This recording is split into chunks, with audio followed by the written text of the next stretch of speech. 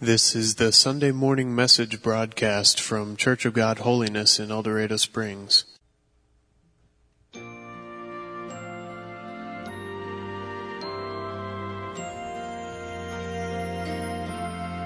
news came to Jesus, please come fast.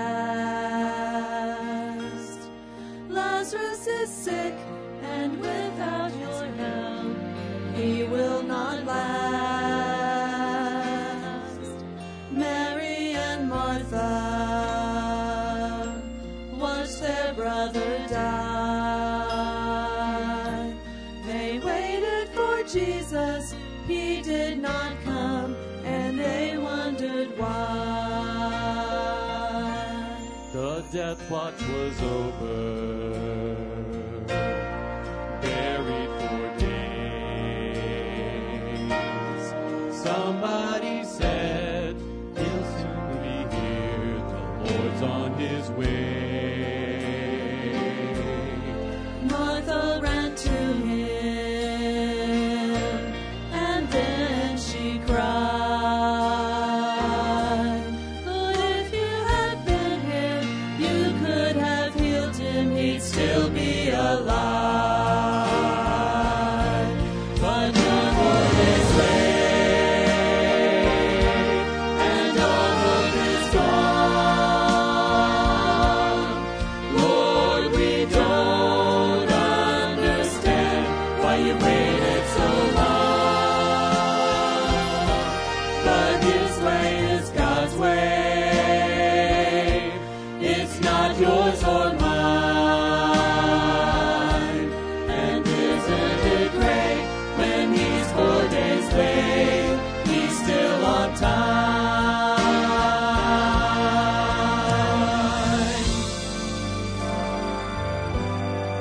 Jesus said, Martha, show me the grave. But she said, Lord, you don't understand. He's been there 4 days. The gravestone was rolled back. Then Jesus cried, Lazarus, come forth. Then somebody said, he's alive.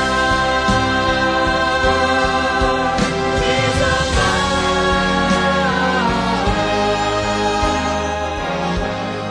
You may be fighting a battle of fear. You've cried to the Lord, I need you now, but he has not appeared. Don't be discouraged, 'cause he's still the same. He'll soon be here, he'll roll back the stone, and he'll call out your name. When he's 4 days late, and all hope is gone. Lord, we don't understand why you waited so long. But his way is God's way. It's not yours or mine. And isn't it great when he's 4 days late, he's still on time.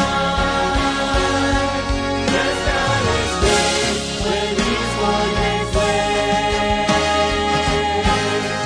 He's still on time. He's still on time. He's still on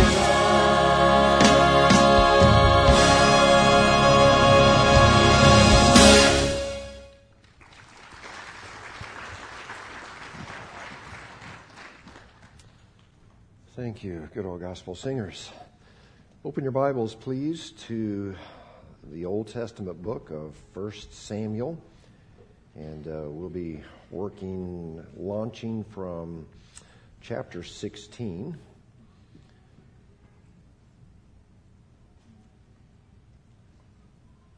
I think that perhaps the greatest measure of our character is how we respond when it dawns on us that we're the most influential or looked up to person in the room.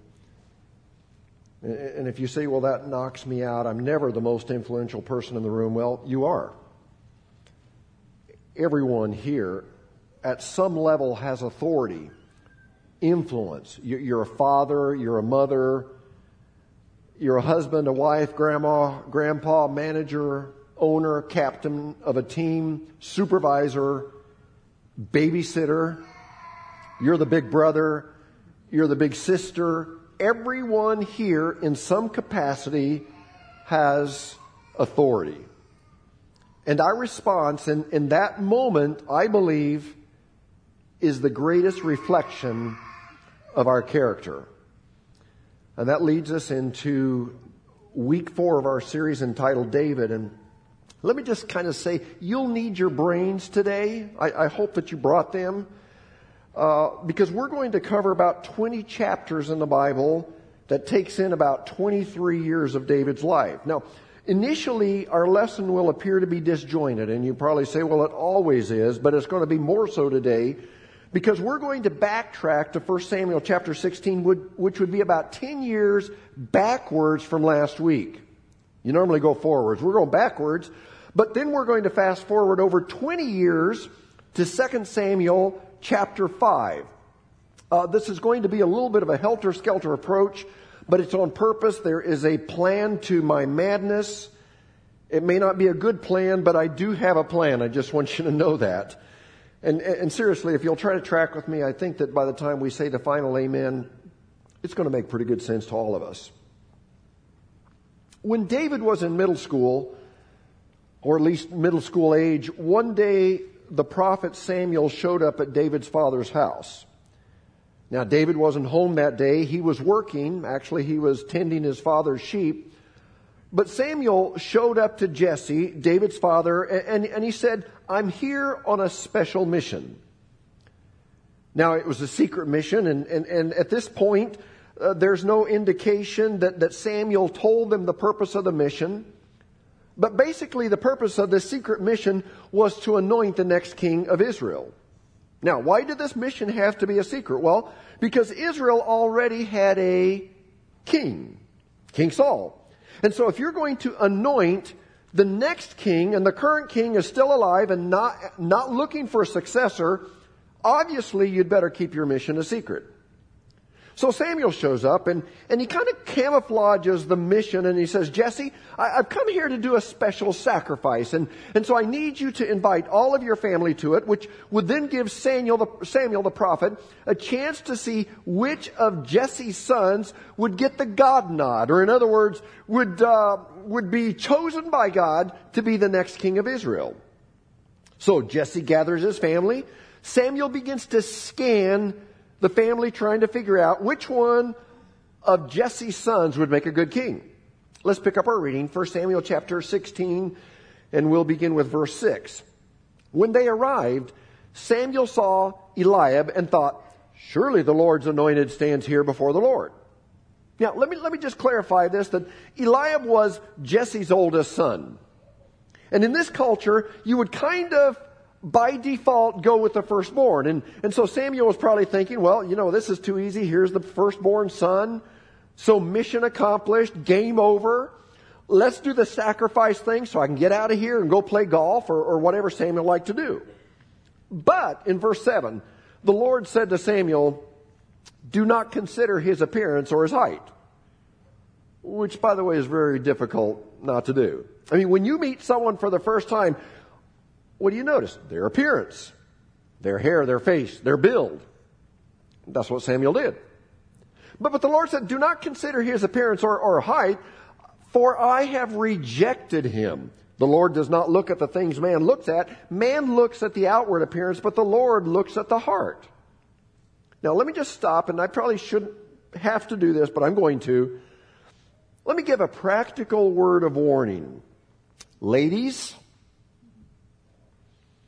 don't be fooled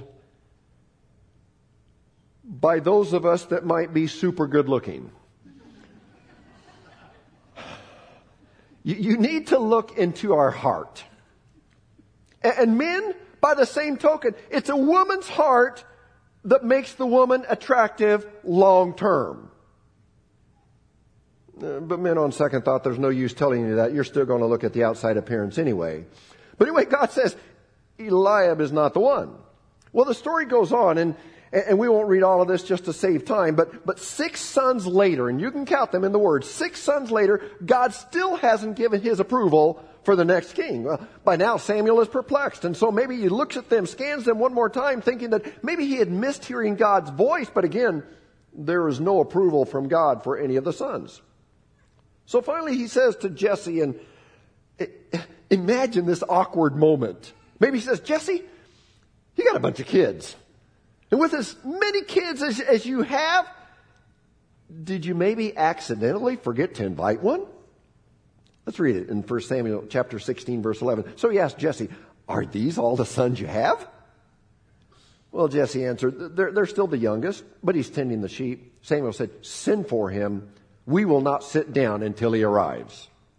So David, the youngest and the most unlikely son, is sent for, and he comes in from the fields, and when he arrives, and again he's probably 13 to 14 years old, all of a sudden Samuel gets the God nod. He gets the nod from God, and in verse 12, the Lord said, rise and anoint him, he is the one. So Samuel walks over to young David, pours oil on his head, gives him a blessing, and remember, this is still a secret mission to the family, and so all of the older brothers are probably standing there, and they're like, what just happened with our little brother? Well, about 18 months or so later is the time when David goes to the battlefield. He has his encounter with Goliath that we talked about in our first lesson. He becomes an overnight sensation.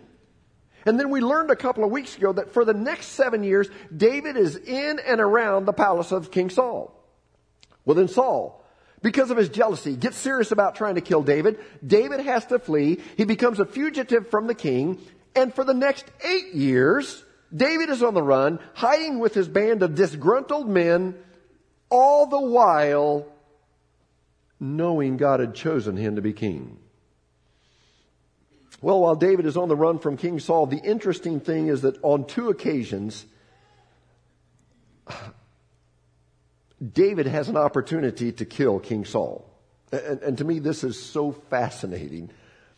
One is an occasion where David is hiding deep in a cave because King Saul's men are close by. And would you believe that King Saul, as he's passing by that cave, he decides to go into that very cave. Now you say, well, why did he go in? Well, probably to go to the bathroom. And I know some of you are horrified that I would say that in church. And there's a little bit of debate on this matter. Most translations say Saul went in to relieve himself. Another translation says he went into the cave to tend to his needs. Another says he went in there, King James says he went in there to cover his feet, whatever that means. And those that translate it that way believe that Saul went in there to take a little break, maybe take a nap. And I don't know. I'll let you be the scholar here and decide exactly what Saul was doing. But anyway, David is deep in the cave. Saul goes in there to do whatever he went in there to do. And while he's doing whatever he went in there to do, well, let me just read it for you. In 1 Samuel chapter 24, verse 3, he came to the sheep pens along the way. A cave was there. Saul went in to relieve himself. David and his men were far back in the cave, and the men said, this is the day the Lord spoke of when he said to you, I will give your enemy into your hands for you to deal with as you wish. And then David crept up unnoticed and cut off a corner of Saul's robe. So, kind of catch what's going on. Saul's eyes have adjusted to the dark. David's eyes have adjusted to the dark. Saul's haven't. And so David's men see Saul come in, and they can't believe it. And they turn to David, and they whisper, are you kidding me? Can you believe our luck? Here is Saul alone. And they basically say, this is the day that the Lord hath made. Let us kill Saul and rejoice in it. And that's Trussell's translation there. Well, David almost falls for it. And he starts quietly slipping up on King Saul as he's doing whatever he went in there to do. But all of a sudden, David realizes, no, I can't do that. This is the Lord's anointed. And so David takes his sword, but instead of driving it through Saul, he quietly cuts off a corner of Saul's robe. Well, afterward, in verse 5, David was conscience-stricken for having cut off a corner of his robe. He said to his men, the Lord forbid that I should do such a thing to my master, the Lord's anointed, or lift my hand against him, for he is anointed of the Lord. With these words, David rebuked his men. And in other words, he said, shame on you for trying to get me to kill him. And he did not allow them to attack Saul, and Saul left the cave and went his way. Well, after Saul got a little distance away, David appears in the mouth of the cave, and he says, Saul, yoo-hoo, or whatever he said, got Saul's attention. And in verse 9, he said to Saul, why do you listen when men say David is bent on harming you? This day you have seen with your own eyes how the Lord delivered you into my hands in the cave. Some urged me to kill you, but I spared you. I said, I will not lift my hand against my master because he is the Lord's anointed. See, my father, look at this piece of your robe in my hand. I cut off the corner of your robe, but did not kill you. So that was the first opportunity David had to kill Saul. The second one is equally fascinating, took place just a few months later in 1 Samuel chapter 26. And David, as usual, had sent out spies to keep track of where Saul was. Well, on this day, the report comes back that they're in the desert of Ziph, which was a wide open area, had some rolling hills, no trees, and Saul's army had made camp for the night. Well, David cannot resist, and he takes a group of men up over a hill to watch the camp where King Saul was. And King Saul was where kings always were, right smack in the middle of the army. Here's the army, here's the king in the middle, because that's the safest place. Well, as the sun goes down and darkness settles in, David turns to his friend Abishai and says, Abishai, I have a really, really bad idea. And would you be willing to join me in a really, really bad idea? And Abishai was in, and here's what happened. David and Abishai sneaked down into Saul's army at night. They tiptoe past the first line of sleeping guards. They make their way past the slumbering army. They reach the king's chief bodyguard, who was named Abner. His responsibility is to protect the king. They slip past him right up to King Saul, who is lying on the ground, sleeping with his spear stuck in the ground right by him. And the Bible says that Abishai said to David, and I think he probably actually whispered, but he said, David, we missed our opportunity a few months ago. You basically wouldn't pull the trigger. Now we get another chance to take Saul out. And it's like God has prepared this moment for us. This has to be God's will. It's meant to be. And could I just stop here and go on a little rant and try to debunk some horrible theology? I have come to almost detest that little phrase, well, I guess it was meant to be. I don't know how many times I've heard it. People say, well, it just happened, so it was meant to be. And, it just worked out, so it was meant to be. It must be God's will. That, my friends, is junk theology. Yes, obviously God at times does orchestrate events where things just appear to happen. But just because something happens doesn't necessarily mean that it's God's will. Just because your loan goes through doesn't always mean that it was meant to be and that it's God's will for you to buy that house. Just because you come across a good deal on something doesn't mean that it was always meant to be and that it's God's will that you buy it. When we build our theology around that phrase, well, it happened, so it was meant to be, that is junk theology. And actually, theologians call that fatalism. Don't fall for that trap. But Abishai basically said that. David, look, it's meant to be. God has given Saul into your hands. And David says, no. I can't touch the Lord's anointed. And And Abishai says, well, David, yeah, I know you've got all these religious convictions and you don't feel you should lay hand on the Lord's anointed. That's okay, but I don't have those same convictions. God hasn't told me that. So I'll take care of him. Just give me the okay, and I'll pin him to the ground with one thrust of the spear. I won't need to strike him twice because my aim will be true the first time. But, 1 Samuel chapter 26, verse 9, but David said to Abishai, don't destroy him. Who can lay a hand on the Lord's anointed and be guiltless?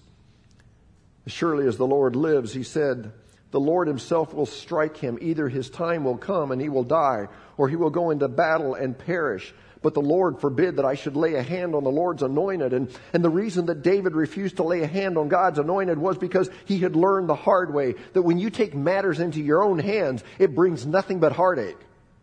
And so David began to develop a philosophy around this phrase, God's will, God's way, in God's time. God's will, God's way, in God's time. But then this kind of cracks me up a little bit. It's as if David wanted to have a little bit of fun, and so he said to Abishai in verse 11, now get the spear and the water jug that are near his head, and let's go. So they grab Saul's spear and the water jug, and then quietly slip out of camp, go up on a hillside, wait for the sun to rise, and there on the hillside they are silhouetted up there. And as the sun comes up, David begins to yell from the hillside, Abner! Abner! And again, Abner is the chief of King Saul's bodyguard. In verse 14, let's just read it. He called out to the army to Abner, son of Ner, aren't you going to answer me, Abner? Abner replied, who are you who calls to the king? David said, you're a man, aren't you? And who is like you in Israel? Why didn't you guard your lord the king? Someone came to destroy your lord the king. What you've done is not good. As surely as the Lord lives, you and your men deserve to die because you did not guard your master, the Lord's anointed. Look around you. Where are the king's spear and water jug that were near his head? So in other words, Abner, you call yourself a man, but you're a poor excuse for a bodyguard. And David says, and by the way, Abner, is King Saul missing anything? And Abner looks around, and sure enough, King Saul's spear is missing. His water jug is missing. Looks back up at David, and he's got the spear and the water jug just waving. And David and Abishai and his men melt into the desert. Well, a period of time goes by. And eventually, and of course I'm just covering a few high points, eventually King Saul and his son Jonathan are killed by the Philistines in battle. And the interesting thing is that the Bible says that instead of throwing a party, David mourns the deaths of Saul and Jonathan. Well, at this time, one of the tribes of Israel, and Israel had how many tribes? 12. But the tribe of Judah, which was David's tribe, declares David to be the king of that tribe. But before the other 11 tribes could follow suit, one of King Saul's other sons named, and it's kind of a different name, Ishbosheth, tried to say that 5 times in a row, he declares himself to be the king over the other 11 tribes. So for the next 7 years, David is king over one tribe, the tribe of Judah. Ishbosheth is king over the other 11. But the people keep saying, David, claim what's yours. Claim what's yours. The entire kingdom is yours. But over and over, David's attitude is, no. God's will, God's way, in God's time. Well, one day, 2 men, they're brothers, they sneak into Ishbosheth's house while he's sleeping. He's taking a nap, and they murder him. And they think they've done a great favor for David because now they believe that they've removed the last obstacle for David to be king over the entire nation of Israel. They kill him. They cut off Ishbosheth's head.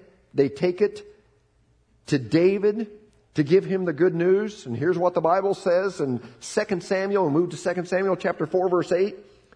They brought the head of Ishbosheth to David at Hebron and said to the king, here is the head of Ishbosheth, son of Saul, your enemy, who tried to take your life. This day the Lord has avenged my Lord the king against Saul and his offspring. And by the way, have you ever wondered why in the Bible they would bring severed heads to show people? Have you ever thought about that? It's kind of gruesome, isn't it? Well, here's one of the reasons they did that. Because they didn't have iPhones back then. Seriously. Nobody had a camera to document the death. And so rather than lug the entire body around to prove that so-and-so was dead, they would cut off the head and take it to them. And this is kind of sick, but I'm kind of sick. I read a rhyme about this so you can remember it. This isn't mine, but I read it. The only way to prove that someone was dead was to show up somewhere with their head. So I know that's sick and you can remember that there. But anyway, they present the head to David and they're so excited. But David answered in 2 Samuel chapter 4, jumping into verse 11, when wicked men have killed an innocent man in his own house and on his own bed, should I not now demand his blood from your hand and rid the earth of you? So David gave an order to his men, and they killed him. Because in David's mind, again, it was God's will, God's way, in God's time. So I want you to listen to the timeline here, because this is really, really important. 7 years or so after David killed Goliath, plus 8 more years after running as a fugitive, plus 7 more years of being king of one tribe and still being at war with the house of Saul, the Bible says. So you got 7 plus 8 plus 7 more. 2 Samuel chapter 5 verse 1. All the tribes of Israel came to David at Hebron and said, "We are your own flesh and blood. In the past, while Saul was king over us, you were the one who led Israel on their military campaigns. And the Lord said to you, you will shepherd my people Israel and you will become their ruler." So finally, 7 years plus 8 years plus 7 more.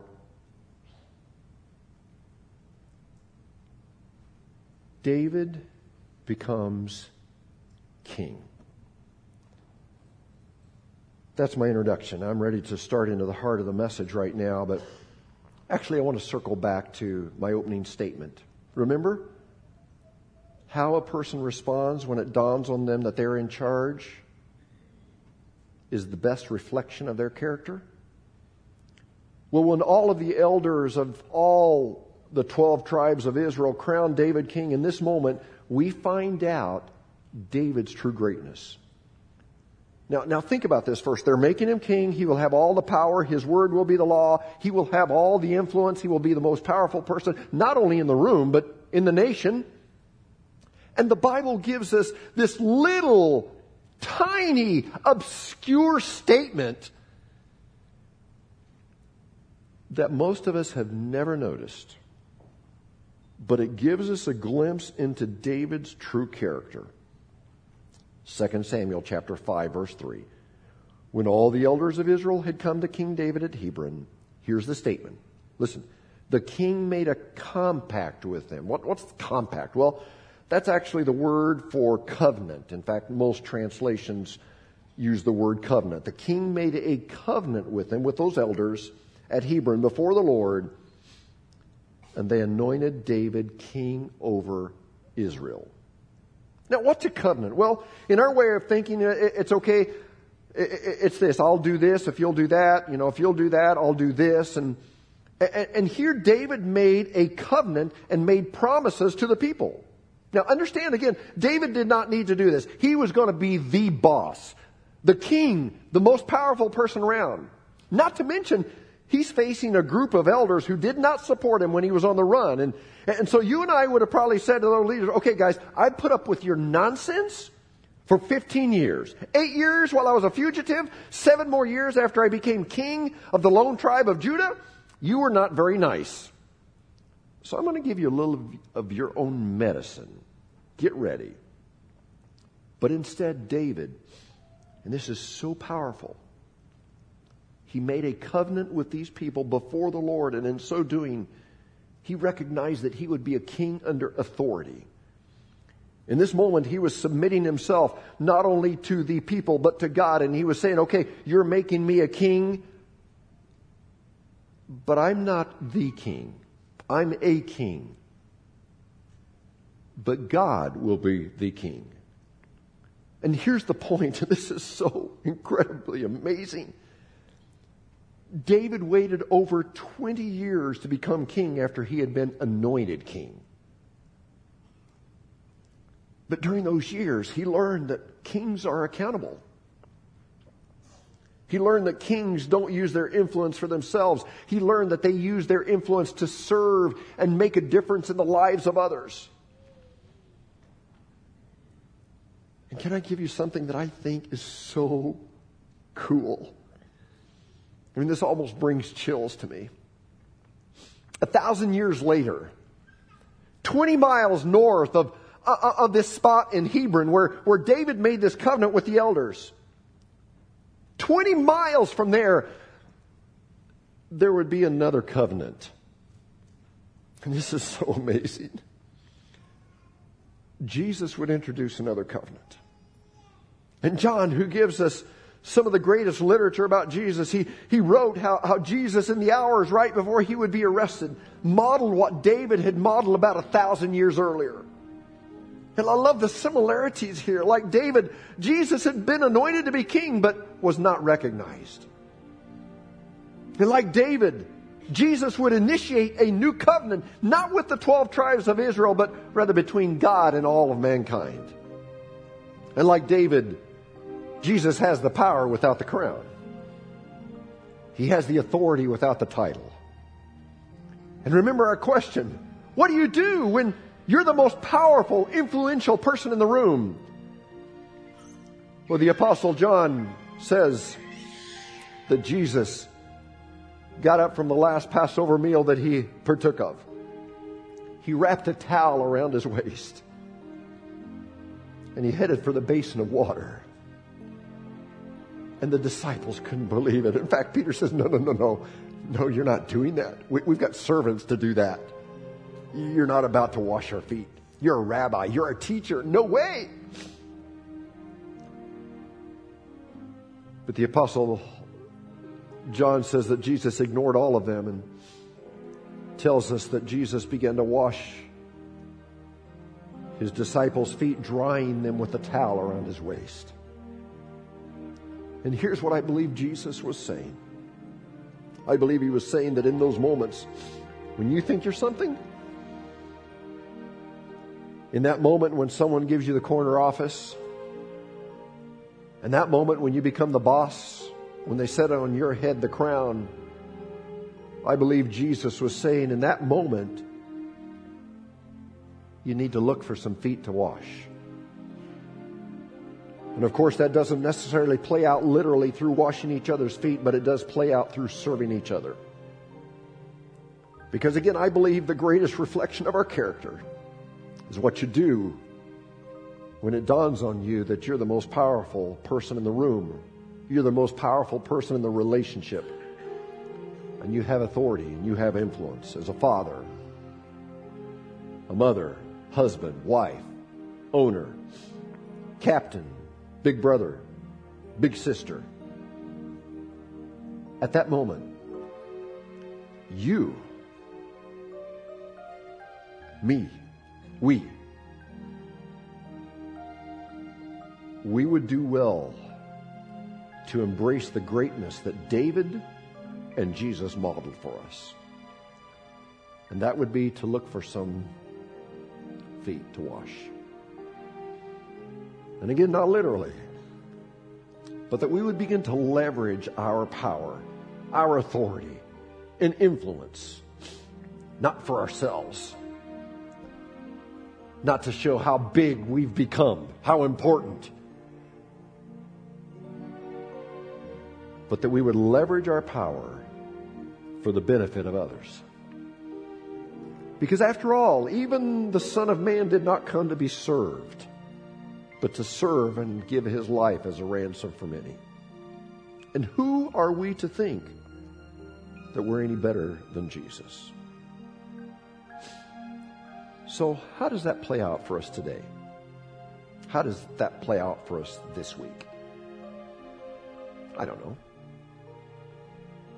But this week, as you have those moments when you realize, you know what? Yeah, they're looking up to me.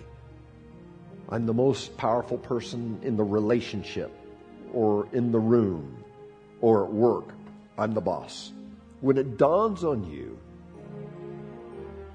maybe instead of leveraging your power to show how big and important you are, maybe at that point you need to serve them.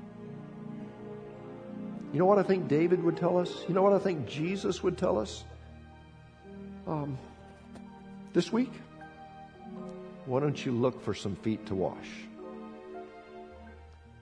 Why don't you look for ways that you can make a difference? And not just in the lives of your close friends, but in the lives of those that maybe nobody is praying for, nobody is loving. Let's pray together. Lord, I know what our society says today. Show who's boss. Give them a piece of your mind. Stand up for your rights. That's what our society says. But Jesus, who had been anointed as king, he took the towel, the basin of water. He did what only servants typically did, and he washed some dirty feet. Lord, I don't know how that will play out for us this week, but I believe all around us there are those people that they look to us with a measure of respect. And so, Lord, maybe this week would be the week that we would serve them. Lord, help us to be creative. And I know what my tendency is to do. Well, pick someone in the church and let's go bless them. But Father, there may be someone that lives in a different part of town from where we are, and probably nobody is going to serve them. And so maybe you would help us to be creative this week so that we can serve others. Lord, don't let us be Mr. Goody Two-Shoes to where we're too good to get dirty. You know, we might catch a disease. Lord, we're such a sanitized culture today. And so we're afraid to sometimes get dirty as we serve. But Father, as David modeled about 3,000 years ago, and as Jesus modeled 2,000 years ago, I pray that here in 2018, we would also model what it means to serve others. God, I pray that this week we would leverage our influence to make a difference in someone else's life. Thank you, Father. We love you. We just really sense your presence. We believe you're doing a work in our hearts, in my heart, all of our hearts. Lord, take us from here with your Holy Spirit continually nudging us to do what's right. In Jesus' name. And everybody said, amen. You're dismissed.